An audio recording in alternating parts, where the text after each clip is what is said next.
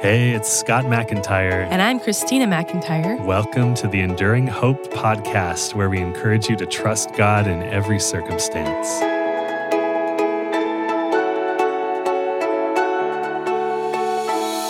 Testimony is a powerful thing. Christina and I feel really blessed to witness the impact our story has had on the hearts of others. We've seen lives changed in amazing ways, including moments when people find hope in Jesus for the first time. Our testimonies include some pretty extreme life and death situations where God showed up in incredible ways. And we know hearing about what we've been through can be encouraging to others who are enduring their own trials. But here's the thing. A testimony does not have to include extreme circumstances in order to be a powerful witness for Jesus. It's not our difficulties that attract people to the kingdom of God. It's the genuineness of the truth, hope, healing, and redemption we're walking in today. The primary purpose of all human existence is to glorify God, and it's the same for a Christian testimony. It's true that by including our personal failures, past struggles, relationship problems, and even our brokenness, we can remove barriers and make others feel more comfortable with us.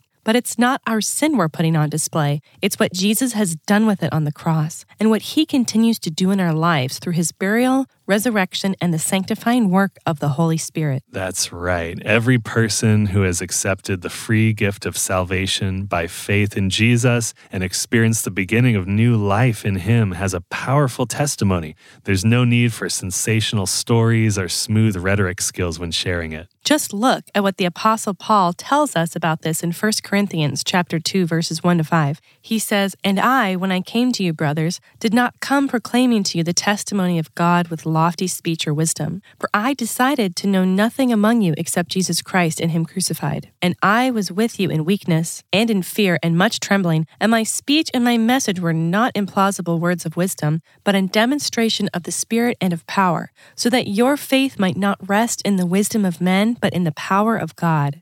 Also, we might be tempted to think that people don't really care about Christian testimonies like they used to.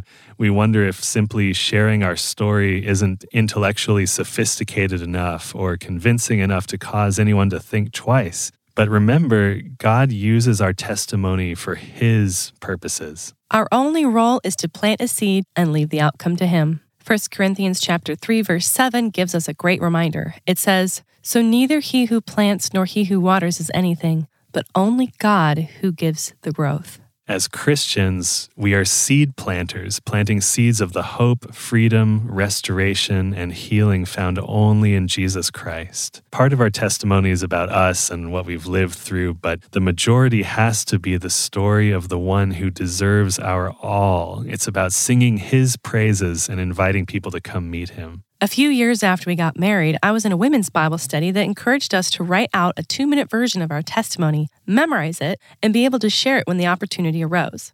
It was a stretch for many of us ladies. We were trying to figure out what to share and how to make it an encouragement for others. That's really cool. I think it's a good practice for all Christians to be able to articulate what God has done in their lives and recognize that this story might change over time too, as we experience different seasons of hardship and hope. Not everyone has a dramatic testimony like the Apostle Paul, who was confronted by Jesus on the road to Damascus before going blind and ultimately believing in him and having his sight restored.